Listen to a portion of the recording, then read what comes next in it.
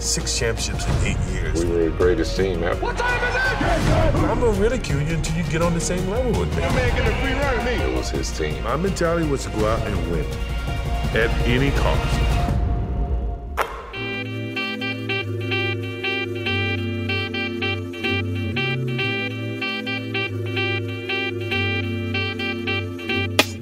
What's up, everybody? It's another edition of Free Association on the Sports Bet Podcast Network. I am JD Bunkus, and I am joined by Donnovan Bennett, who this was your first Mother's Day as a husband, correct? Or no, we're real close here. I think your son is maybe one or very close to one. But how was your Mother's Day experience as a new father, sir? It was my second Mother's Day as the husband of a mother.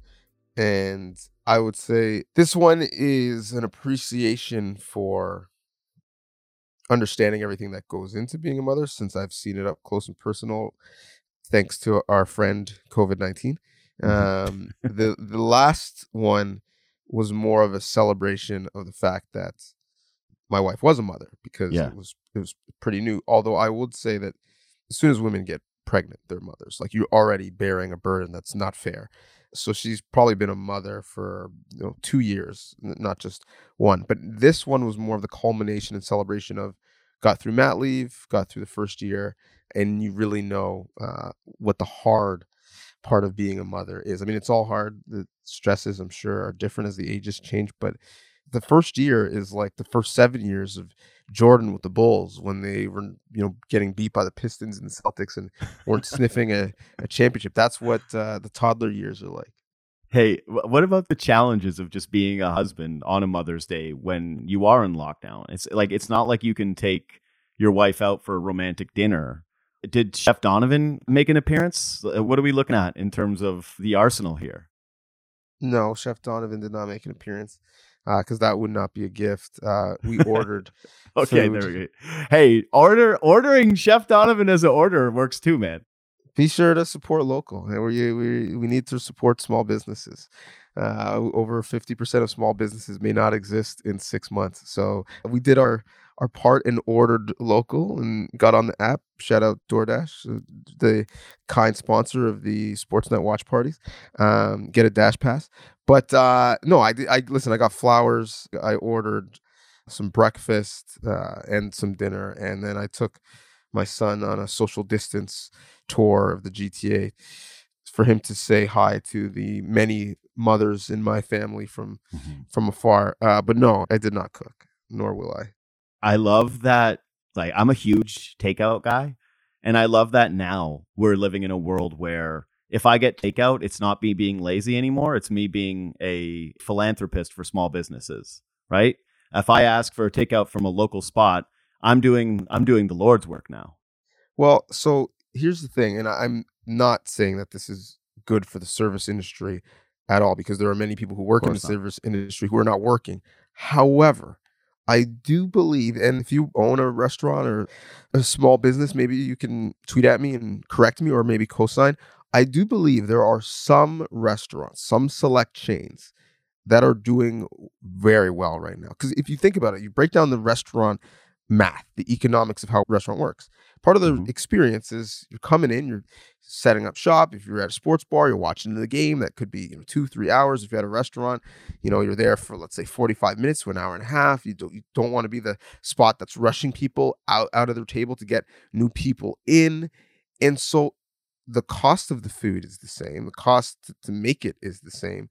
But there's a limit on how much you can bring in, because you can only bring in so many people into your establishment at a time. Their meal's not going up the longer they stay in that seat. But now, if you are efficient, you could be getting Uber Eats out and DoorDashes out and takeout, walk-ups out as fast as you humanly can if there's enough demand. So I just think the margins, they may not be making as high of a sum because people aren't buying alcohol the same way from restaurants, and that's where they really make a lot of money. But your costs are certainly lower. Your ability to hit up clients is much more frequent. And I just wonder if some of the math, not all, but some establishments, I think, are quietly doing well this quarter. That's just my thought. I hope so as well. I really do hope so. And yeah, it is a reminder that, hey, if you can support your favorite restaurant, if you can support your favorite pub with the odd takeout order, if you do have the means, please do it. Please make sure that you add those spots. I try to keep my favorite places in the rotation. It is important. And I just want to summarize one quick Mother's Day thought. And just that is, and because we are going to talk about The Last Dance, and we saw a very powerful display of Michael Jordan's relationship with his father, and just the impact that parents can have. And I think that I would just like to say quickly that thank you to my mom for everything that she's ever done for me. And Mother's Day, I find is such an important day, not to just send out the one picture of your mom. That's very nice, but just to reflect on the things that our mothers have done for us, and that our wives and people that that do have children, and the things that they have done. And I just know my mom, I wouldn't be here obviously if not for her, but I mean, I wouldn't be in sports media if not for her. When I finished university, I had a really tough time knowing what my next step was going to be. I really had thought I was going to go to law school my entire life. It had been my goal, my mission since I was a kid. And I wasn't ready to keep doing school. I knew I was going to fail. And I wasn't ready for more of that. And I always had a passion for sports. And it was my mom.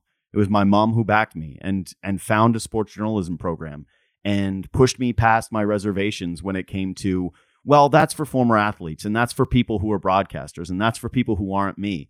And her belief in me fueled me to do this. And I'll never be able to properly appreciate all the things that she's done for me. But man, the love of a mother and the support of a mother, I don't think it's paralleled with anything else. And so thank you to all the moms out there. Thank you to all the associates who are moms.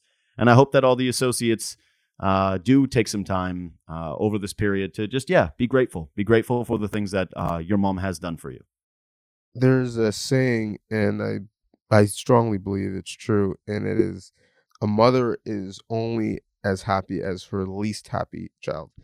And I think that is a great example how selfless mothers often are. And I'm trying to balance being a dad and an employee. I can't imagine in our industry how all consuming it is, balancing being a mom and working in our industry. So to the ones who I see do it on a daily basis, Hazel May, Carly Agro, Ivanka Osmak, Martine Guyard, and many, many others who work with us at Sportsnet behind the camera. It's just crazy to think that often moms carry most of the burden, both in time, but also emotion at the home, but also to be able to carry careers that have a huge burden as well. Hat tip to all the moms working in our industry as well. Thank you, moms. Now on to the basketball. So speaking of challenges that our mothers face, Adam Silver has a conference call on Friday, and he describes the NBA's move forward as, quote, "This could turn out to be the single greatest challenge of our lives." Many things were brought up over the conference call. You are, of course, doing the excellent Sports on Pause podcast with Richard Deitch, which I implore people to go subscribe to go and download and listen to, because it's a very, very thoughtful exploration of where we are in the world of sports. And Silver went over a very, very honest and open conversation about what it's going to take for the NBA to return. He discussed the potential for hub cities. He discussed testing. He discussed players and the level of comfort, staying in hotels, being isolated, all revenues, potentially dropping as much as 40% is the thing that he was quoted as. Donnovan, reading over this conference call and researching everything that Adam Silver had said to his players, is there one thing in particular that stuck out to you? That a biosphere quarantine bubble type scenario, I guess, is necessary, if not likely. Michelle Roberts said at one point, I believe, that and Adam Silver echoed this, that if there aren't going to be any fans in the stands, what is the point of putting people at additional risk by putting them in airplanes and flying them all across the country? And at its face, it kind of makes sense, because the whole point of having teams in different markets is for the local fan bases to come out and support them. And if they aren't able to do that, you might as well just play the entire season on like a soundstage in LA somewhere. Like it really doesn't matter if where it is or if it's actually even in an arena. So that to me, I found very interesting, because one of the barriers to clear in terms of getting players on board is, okay, but guess what? You're going to have to leave your family for a couple months, or are you bringing your family, and thus that increases the number of tests that you need, that increases the amount of people that are in the bubble, and thus the level of exposure. So once I heard that games actually in those specific markets is pretty much a non-starter, then I started to have a bunch more questions on what a potential return to basketball might look like and how far we probably are from it. Yeah, I had the same thought just about the hub cities, because in Major League Baseball's proposal to return, which is going to be voted on at least or given to the players by very close to when this podcast will go up. It'll be Tuesday. We're recording this on Monday. The plan is very much to have teams in their home ballparks and to try to limit travel by having divisions. Obviously, you can't do that with a playoff format. It's a different challenge for the NBA, but also they don't have to go through an 80-game regular season. We're not looking at like 5 months here. We're looking at 2. And whatever the players have a tough decision in front of them, right? This is not a linear or an easy decision for them to make. And you're right. The family question is going to be a big one, because yes, it involves more tests. It involves more people. It assumes greater risk. But it also is hard for me to imagine players being willing to go 2 months, or the majority of players being willing to go 2 months without seeing their family members. Hub cities to me seem like they were becoming more and more of a stretch. But the way that Silver outlined it, I think it's basically the only pathway forward as for now. Of course, things could change, but based on his conference call and the honesty that he expressed, it really does feel like the biggest decision for guys is going to come down to that, because they are only going to operate in cities where there is enough testing for frontline healthcare workers. Adam Silver said they are not going to take the tests out of the hands of needy people. But that is a big change in wording from access to the entire public, or that it is just for frontline healthcare workers. Like, that is make no bones about it. That's a changing of the bar.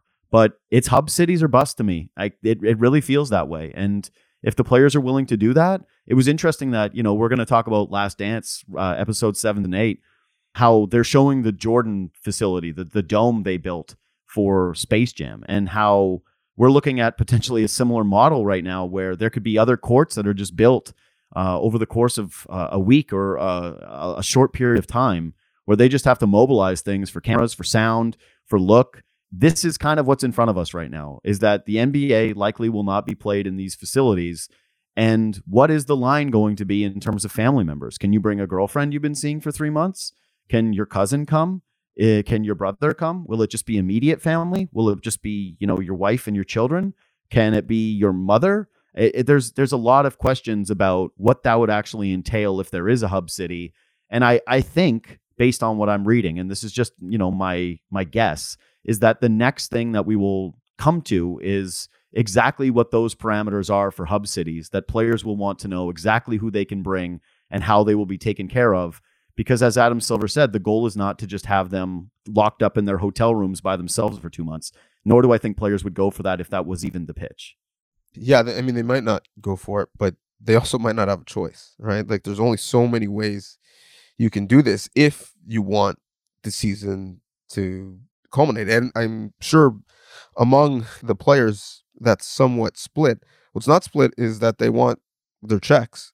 Mm-hmm. And Adam Silver was very frank about the financial hurdles that the league is facing, that the CBA was not built for a pandemic, and that 40% of the revenue comes from people being in the stands. So you need to try and recoup the TV money that you're also losing, if not maybe put a dent in some of the 40% that you're going to lose with people not being in attendance. So this will be interesting. One of the things that Kyrie Irving and Chris Paul, who are co-heads of the PA, which was just kind of ironic because I'm not sure they are individually the most liked players, but here we are, was that they were afraid of players being pressured into coming back to practice facilities before they felt comfortable.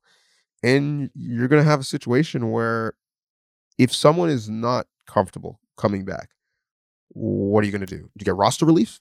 Do you get to bring in someone from your G League organization or someone off the street or a player who's playing in China who doesn't want to go back to China? And if someone says, okay, I'll come, but I don't give you permission to check my temperature, or I don't give you permission to give me a vaccine if and when we have a vaccine. HIPAA laws say that you can't discriminate against that person, but yet every scientist in North America would say that that person is putting the entire operation at risk. How do you navigate those things? That's really, really, really tough. Yeah, I will imagine there are going to be players who do not have a high comfort level with whatever it is that happens. And it's going to be, as it is for many of us when we have to return to work. Without a vaccine, there is not going to be a perfect solution. That it is about risk mitigation and what you are willing to accept. And I think that is at the heart of the conversation when it comes to Adam Silver. My hope is that they can do this as safely as possible, that we can see NBA basketball and that a hub city can operate in some fashion. But yes, it's still going to be a complicated conversation for a lot of players. They're going to have to ask themselves some tough questions because, yeah, you're right. It's paychecks, but it's also career longevity. Like, these are real things, man. LeBron James is getting long in the tooth. Who knows if he's going to be able to have another opportunity like this where he is still in his post-prime. You don't know what a year can do for you. We always say the father time is undefeated for a reason, that eventually there is just this drop-off point. And right now, LeBron James is still one of the most dominant players on the planet. And I think his impetus to come back is probably pretty strong. Even a guy like Kawhi Leonard probably has to look at it and say, well, I'm with Paul George and we're on a 2-year contract. And the two of us are here in LA to win now. Are we really going to sacrifice one of these years? Or am I sure that his shoulder can hold up or that my lower body is not going to suffer something moving forward? And the other part is just that there's no guarantees that things are going to change in, say, December, November, wherever they would ever look forward to the season. So I'm optimistic. I try to be optimistic with this stuff by nature. It remains to be so complex, especially the way that you see Adam Silver lay it out. Do you have any other thoughts on this, or do you want to share some thoughts about Last Dance? My final thought on this is this. And whenever there's like a small piece of news in terms of name your favorite league returning, everyone's like, okay, let's go. I'm gonna start setting my fantasy roster. It's just around the corner. Mm-hmm. The NBA shut down on March 12th. This podcast was released on May 12th. We have just got to Monday, May 11th, when the Raptors went back to OVO Center. We just got the ability for players to come into the facility with their own clothes that they're laundering, have one ball that they can touch, not in the case of the Raptors, not have any other player in the facility with them, have to give up their phone and keys to have them disinfected upon arrival, allowed to have one coach with them, not their head coach, who basically has to wear gloves and a hazmat suit just to rebound for them. In 2 months, that's where we've gotten.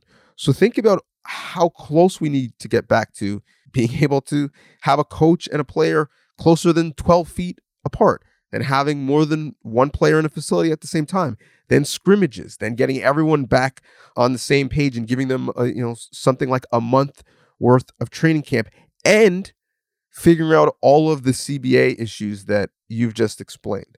So I think we had a bet. I can't remember if we talked about it on mic or off, because the conversations bleed together, on whether or not there would be basketball back in July. And I said that's a hard no. I was willing to bet a G. And you were I don't have a G just for the audience. I don't have that money. I'm not Donnovan Bennett rich. Well, if you're that confident, you don't need it. You'll get that money by making the bet. Scared money don't make no money. It's going to be a while, is basically what I'm saying. All of this stuff takes time.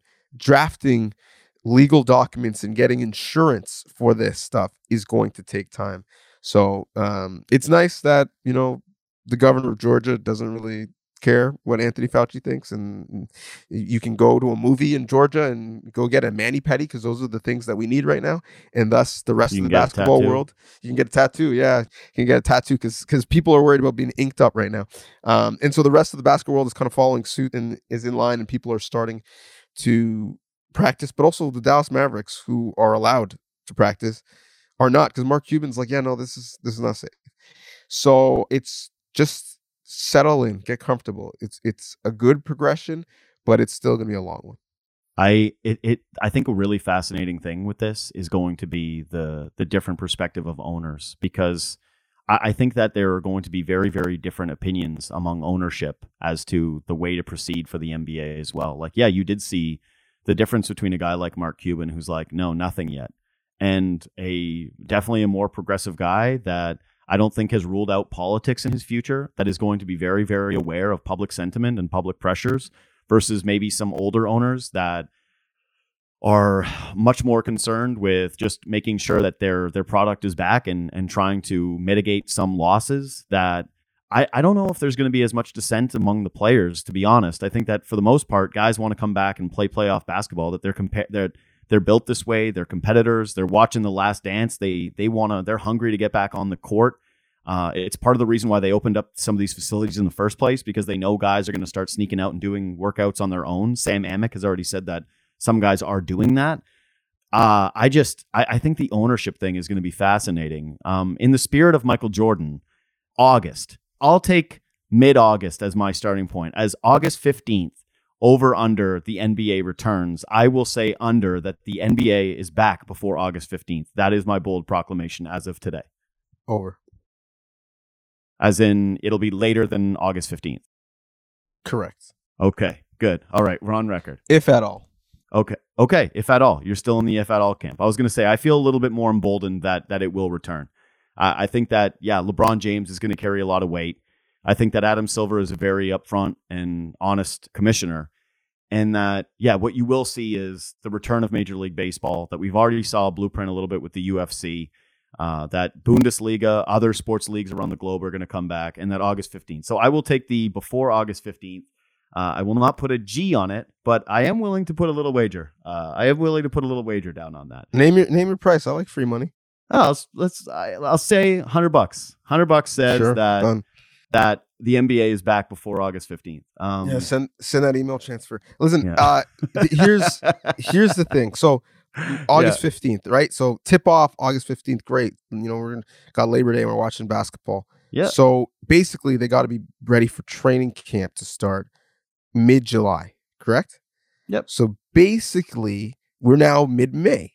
Mm-hmm. So between May to June and June to July, 2 months, we have to get from Serge Ibaka is shooting and Billy Donaldson is in a Nassau suit to guys are ready for 5-on-5 in 2 months. Okay? Yep. All right. I mean, we're going to see Major League Baseball players likely return. I hope you're right.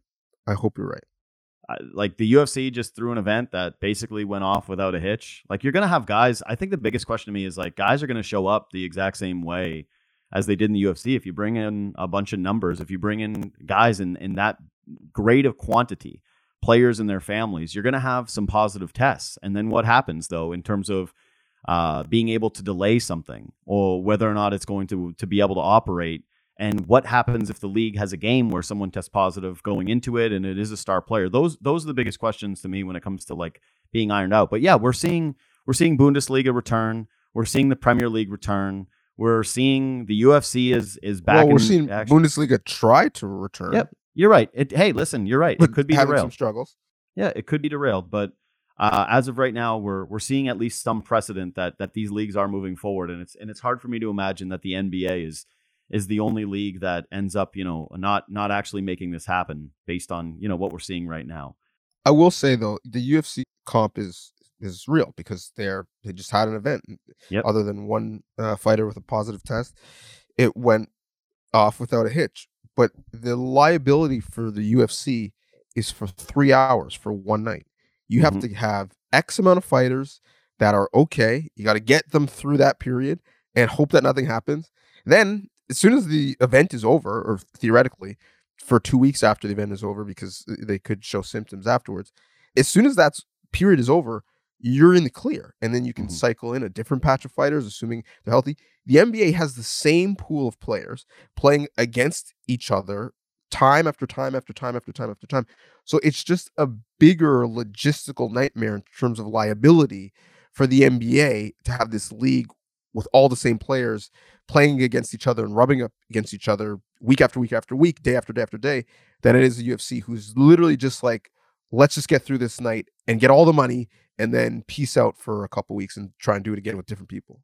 Yeah, I'm not so fascinated by the UFC having one night where they have success. They have 3 cards in, I believe, 12 days. Maybe it's less. Actually, no, it's definitely less than that. I think it's 8 days. 3 cards in 8 days. What happens after those 3 cards? 2 weeks after those 3 cards, as they head into their next one, their next big event.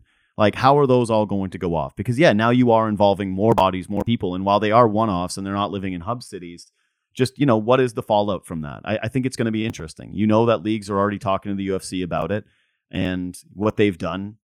I do think that the more successful products that come out, the less the public pressure will be against these leagues returning. The more that you see, yes, if a Bundesliga does get off the ground and it does have success, if the UFC does continue to have success, I actually think it starts to put pressure more on the NBA to return rather than the opposite way, which is right now, I think it's still in more of a cautious outlook from the majority of the fans as of today. Do you think that's the case? Like, more fans than not right now are like, slow it down, don't worry, take your time.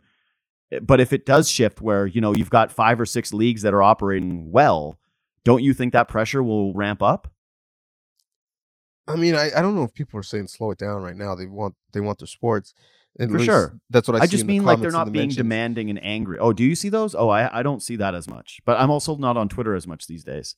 Yeah, I think there's a lot of the economy needs to start up again, get back to work. And my stance has been like, great. Norm Powell shooting 18-footers by himself is not restarting the economy. Like, we're still far from the league coming back. So players getting shots up in the OVO center is not helping anybody other than that individual player.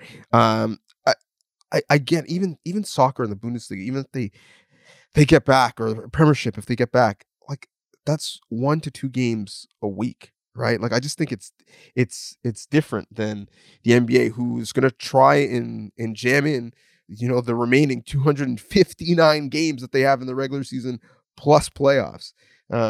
So we shall see. This is like, many of the people who are leading the charge for the PPE are saying, listen, I hope I'm alarmist. I hope I'm wrong. I hope this goes very clean and everything's back to normal and everyone screams and says, yeah, you were making a big deal and there's nothing to worry about. And that would mean that, yeah, like, everyone did their job. And I hope I'm the same. I hope that this ends up being the coldest take of all time, in that basketball comes back sooner than anyone expects and there are no issues. And when we get through this as a league, as a sports community, and as society. But I'm just a little bit more pessimistic. What I'm curious about now is that I know you love your money, and I know you'd love the NBA to come back because, yeah, you love basketball and it's our livelihood. We got into this because of our love for the game and our love for sports. But you do not want to be wrong to me. Like, I'm curious as we get closer and closer to this thing, if you're just kind of like hoping, hey man, I want the NBA to return August 16th. Like, that is your drop day, that you would love nothing more for the NBA to start that day. Well, listen, if it was real money on the line, then that would be the case. If you were putting up a G, but like $100, listen, if the NBA comes back, that actually is better for my full-time employment and its security moving forward. So I'm not sweating the $100. All right. If it was a G note, then that would be a different story. Then every day I would wake up and check my notifications, and when I didn't see a tweet from Woj or Shams, I'd be like, okay, one step closer, marking the days on my calendar, spending that money before I got it. I would love to see the conversation if you bet the grand of, because $100 you don't have to tell your wife if you send it to me, but $1,000, like, she's gonna notice that from the account. You know what I mean? Like, you're gonna have to have that real conversation with her. She's like, dear, where is the $1,000 from? What did you do? Did you buy me something nice? It's like, no, I bet with JD $1,000 that the NBA would not return. I think you'd sleep on the couch that night. I'm pretty sure you'd sleep on the couch. Well, my wife is much more fiscally responsible and fiscally conservative than I am, but I actually run the finances in our house. So listen, she wouldn't know. I'm Marty Byrne, right? This is Ozarks over here. I could clean that money. All you have to do is and this is for the associates who are maybe in a newlywed situation. They're starting to share accounts with the wife. What you do is they care about the big stuff, right? The credit card get paid off. There's no huge debt, so you pay the credit card off. You pay that down. The anxiety is released. Okay, we're at zero. We're good. Then you've got at least 2 weeks to the next time you get paid, maybe a month, depending on how diligent they are, to the next time the credit card is due. Then you slide in those other purchases the day after it's paid. Who is going through the history on your TD Canada Trust app 2 weeks? Like, you're not setting down the drop down. Oh, let's go down a month and look at all of May's purchases. You just want to see, how much money do I have? What do I owe? So you pay things off. Anxiety sides is down, then you get the small little purchases that you need, and hope that, like any market, you ride it out over time. Someone please, one of the associates, please Photoshop Donnovan Bennett's head on Marty Byrne. Like, I need that. I need to have something here. Like, I need an Ozark poster with your face on. I love that. I love that so much.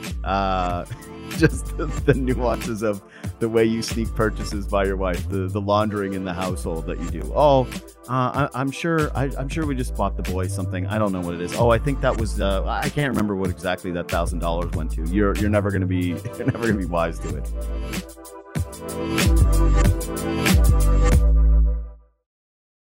Okay, Last Dance, 7 and 8. These were, I think that these were the most, like, just from my quick glances on social media, the most popular episodes to date. I'll just ask you, where do you want to begin with this thing? Where do you want to start? Terry Francona is in a documentary about Michael Jordan. Yeah, it really is funny that he was the manager, right? I have the same note written there.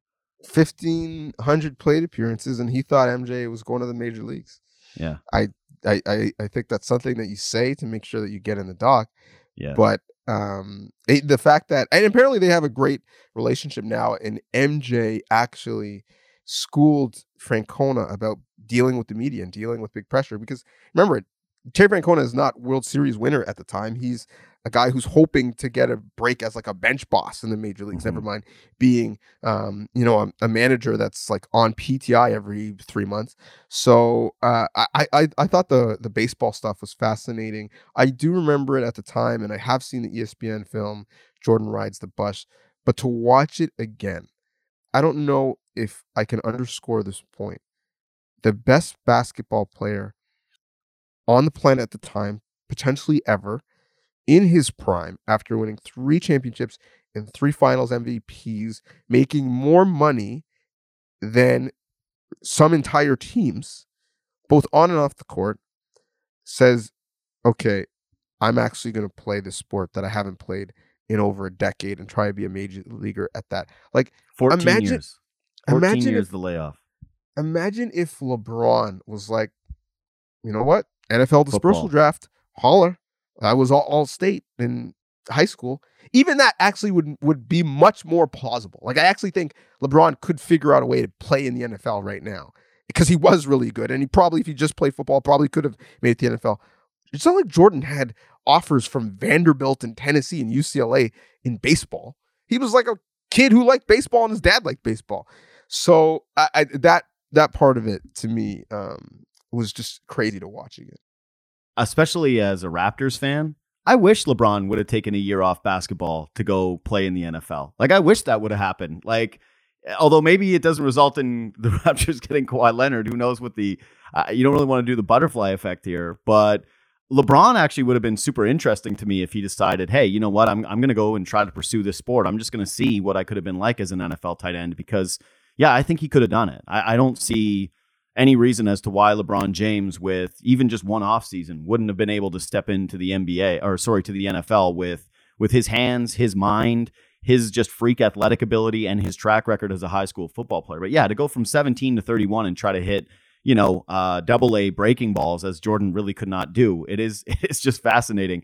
I'm with you though. I don't think Jordan would have ever been a major leaguer. We're seeing it with Tim Tebow, who was this incredible athlete in his own right. He's no Michael Jordan, but He's one of the greatest college football players ever. And he was a high school baseball star in his own right. And guess what he's doing? He's doing the same thing as Jordan a couple of years in, where he's still having trouble with the breaking stuff and he's not able to get up to the major league level. It's an incredibly, incredibly difficult thing to accomplish.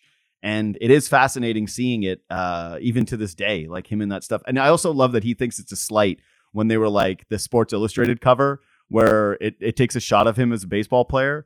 And it's just the best. Did you see the Andrew Hawkins video that he put out of The Last Dance? No. Oh, you got to watch it. It's so funny, man. He does a parody with a couple of people about The Last Dance, and his parody for Jordan is basically every time they cut to him, he's like, yeah, I felt disrespected. Yeah, I felt disrespected by that, and I was offended by that, so I gave him 55, so I gave him 50. And that's exactly this, is that he's hitting 200 in AA baseball, and he's still offended by everybody who's taking shots at him as a baseball player. I will say, though, I get why he was mad that they didn't even like talk to him before writing the story. But I will say, though, would he have made the major leagues? I don't think so.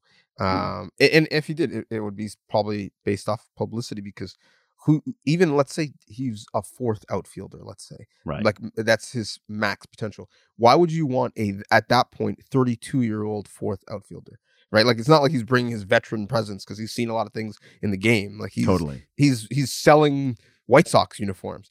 But I do actually think that him even competing at all is a crazy athletic feat.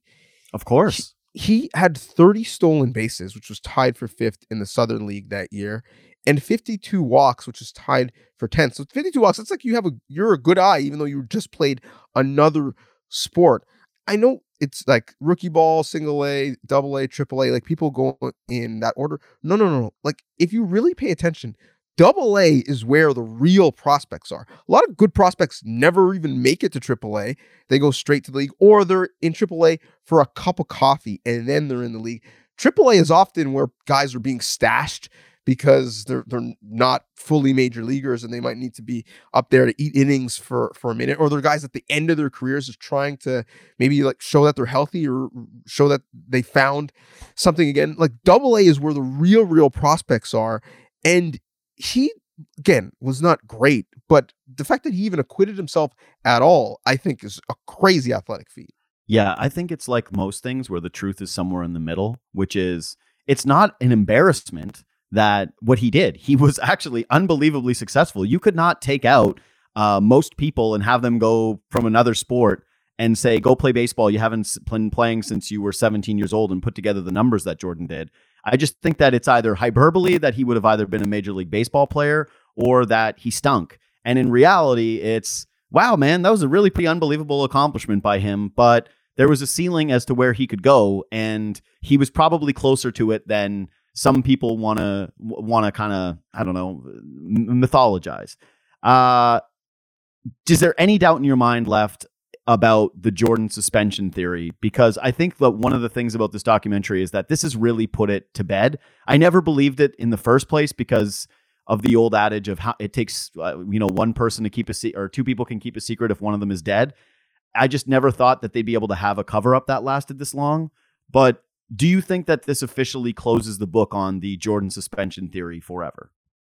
So there's two theories in the Jordan mythos: that he was suspended by David Stern, who was at the press conference when Jordan was, retiring the first time. And Jordan has this wry smile on his face the entire time. And that was a suspension because of Jordan's gambling. And Jordan's gambling issues is the reason why his late father was murdered. I understand 100% why people have come to those conclusions, because just nothing else makes much sense. Like, again, you're at the peak of your powers, you're highly paid, you want to go play baseball because you and your dad had a conversation about it, and you've got these gambling issues. Your dad pulls over to the side of the road and takes a nap. Then all of a sudden he's murdered, put in a creek, and no one can find him for 2 weeks. Like that's very random. But what to me is less plausible is that after a police investigation into his father's death, And after every journalist in investigating Jordan at the height of his career with lots and lots of scrutiny, that nobody has uncovered a smoking gun that's like, okay, that makes sense. Like, so that to me is where it falls apart, because I'm more apt to believe the frozen envelope and Patrick Ewing than I am Jordan was suspended at his peak powers for not only himself, but for the Chicago Bulls in the NBA than any other scenario that you can give me about his gambling. Yeah, I don't think there's any validity to it. I think that generally, like, man, we have more. You can go with the most harebrained conspiracy theories that there are, and there's way more evidence that links those conspiracy theories to what actually happened than in this one. I don't think that you'd be able to bury it. You said it. There's too many good reporters in the NBA.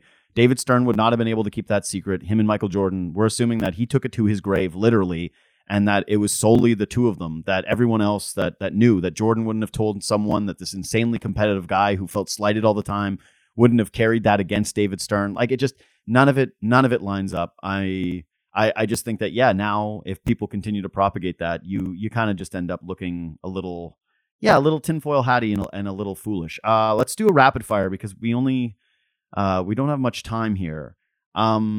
The Scott Burrell stuff was really hyped going into this series, and the Jordan being an ass to his teammates. And, you hear Will Perdue and you hear the story about him hitting Steve Kerr, and there are moments of this, but I will say that I'm very surprised.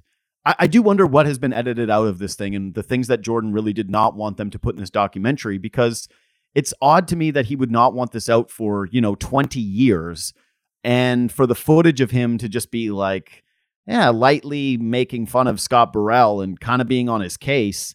None of the actual footage that we've seen to me is, wow, that's a really ugly look for Michael Jordan. Wow, this is tough to swallow. It just kind of seems pretty stock and standard, like, especially coming off of Kobe Bryant. And I don't know, it just, none of it seemed ugly to me. Did it to you?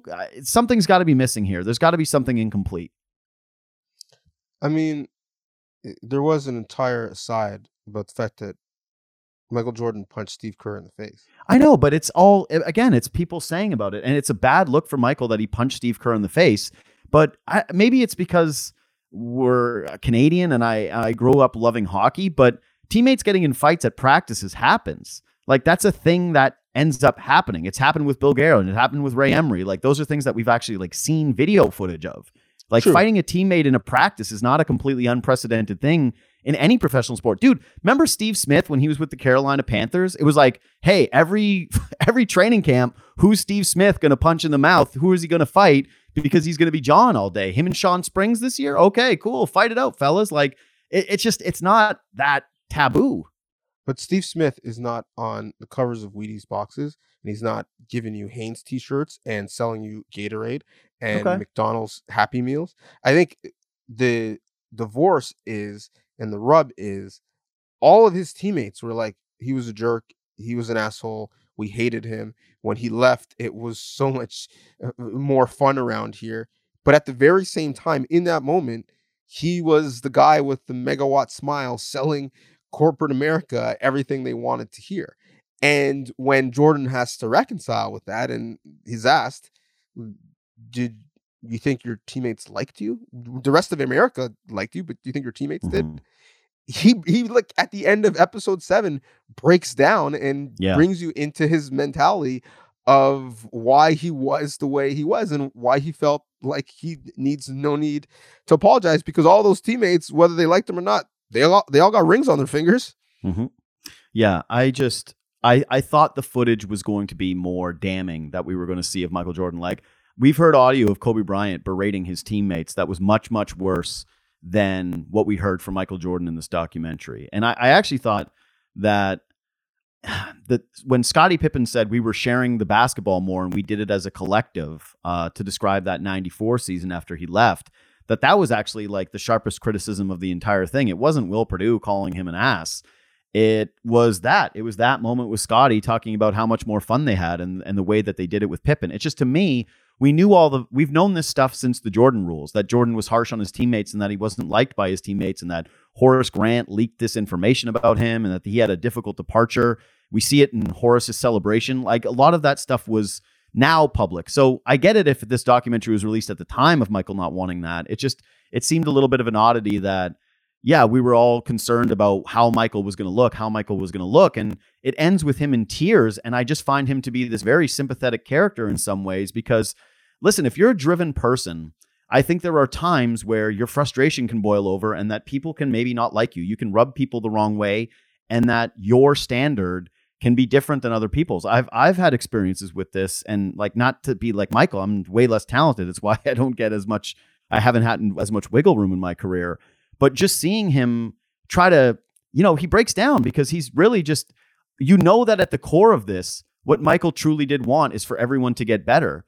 And that sometimes wondering if that was missed on people and that their feelings were hurt and they were incapable of seeing those things with his communication. And I'm not saying that everything he did was right. I saw him as, oh man, I kind of feel bad a little bit for Mike. I felt for him in that moment. And I really expected to watch this documentary and come on the other side about feeling like, man, Michael went too far. Like, Michael really did go too far. And really, that's only the Steve Kerr incident. And we already knew about that. Like, that's been public record for decades. Yeah, I mean, you mentioned Kobe, and Kobe, was just doing a Jordan impersonation for the better part of his career. But Kobe's line says it all.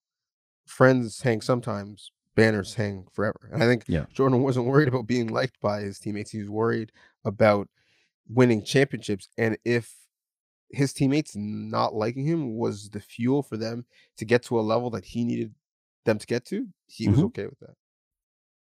Ahmad Rashad, is he the best looking 70-year-old person who's ever lived? Like, I don't even understand it. He's got great teeth. His gums. But like, he's in good shape. Like, Ahmad Rashad has huge biceps still. He's 70 years old. He looks like he's like Jack LaLanne 2.0.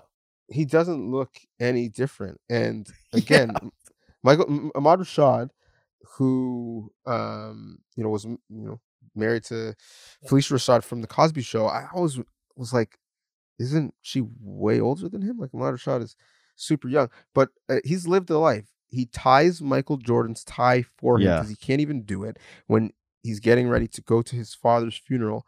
And in Ahmad Rashad's wedding party, and I'm not making this up, Google it, look it up, photos online. His wedding party consists of Bill Cosby and O.J. Simpson.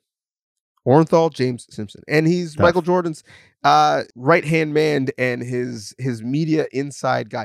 Ahmad Rashad, from NFL player to NBC basketball reporter somehow, because those things don't link at all, but he made it work, to the best friend of Jordan. And it's been basically, if you're black and you're a celebrity, Ahmad's your guy for some reason. He has lived a life. Like, I want to see the 10-part series of Ahmad Rashad just spilling tea on everybody in the industry in the late 80s and 90s.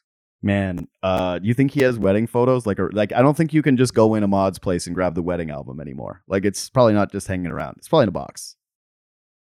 Yeah, I don't think he digitized them. Yeah, he's not like posting them on Facebook. Hashtag Throwback Thursday. Me, OJ, and Bill on my favorite day of my life. I want to see Ahmad at the Walmart photo center just printing off 25 copies of the photos of him and Felicia in the meadow with OJ and Bill Cosby. That photo does not age well. No, it really doesn't. But he does. He absolutely ages well. Like, he's just unbelievable looking. I love that Jordan's mythos is involved in this idea that, like, if you talk trash to him, that he was going to destroy you. Like, I think the whole point is that Michael was going to find anything to destroy you. And so, like, all these results would have happened essentially without the input from other people. I do love that so much of the doc is like, and then this person said one thing. It's like, but we actually know, they prove it, that even when a guy didn't say anything, he'll just make up that you said something. Like, you're damned if you do, you're damned if you don't. It just happens that he's the best player on planet Earth, and he was the most competitive person on planet Earth. I don't even know why we spend time sometimes on the stories of, like, someone invoking anger from him, because he's just an angry dude. He was going to find anger. That's what fueled him. Yeah, George Karl does everything in his power to not set off Michael Jordan. He just says, I'm going to avoid him. I'm not going to give him anything to fuel his insane motivation. And Michael Jordan's like, oh, this guy's disrespecting me. He didn't talk to me. Yeah. I'm going to use that as motivation. Last thing, I'm sitting in my office underneath two framed posters. One is of Gary Payton and one is of Sean Kemp. That Sonics team carries a place in my heart like no other team ever possibly could. And I stand with Gary Payton. He would have shut him down. Gary Payton was the perfect point guard. No one's ever had a better point guard body. No one's ever been a better defender at the position. He stood with him. He talked trash. He went toe-to-toe. He shut down MJ in an elimination game. Nobody can take that away from you, Gary. Don't let the internet bring you down. I don't care about Ahmad Rashad's stories about asking for MJ shoes or who won the series. That's one of the best teams of all time. Sonics took 2 games. Gary Payton had a Gary Payton performance. That's what I take away from that series. No one can take that from me. Ever, ever, ever, ever. I love you, Gary Payton. I mean, I'm not sure how I should respond. I mean, I think that would fall in the category of both things can be true, as you like to say. Yeah. This was really fun. I really enjoyed these episodes. You can catch me a little bit more on Good Show. We have Will Perdue coming up tomorrow, so that's a Tuesday. You can catch that podcast. And again, you can catch Donovan's Sports on Pause with Richard Deitch for a lot smarter analysis than you're generally going to get from me. So subscribe to both of those podcasts today. Leave a review, share it on social media. We appreciate it all. And thank you to producer Michael for getting this thing done. We'll talk to you next week.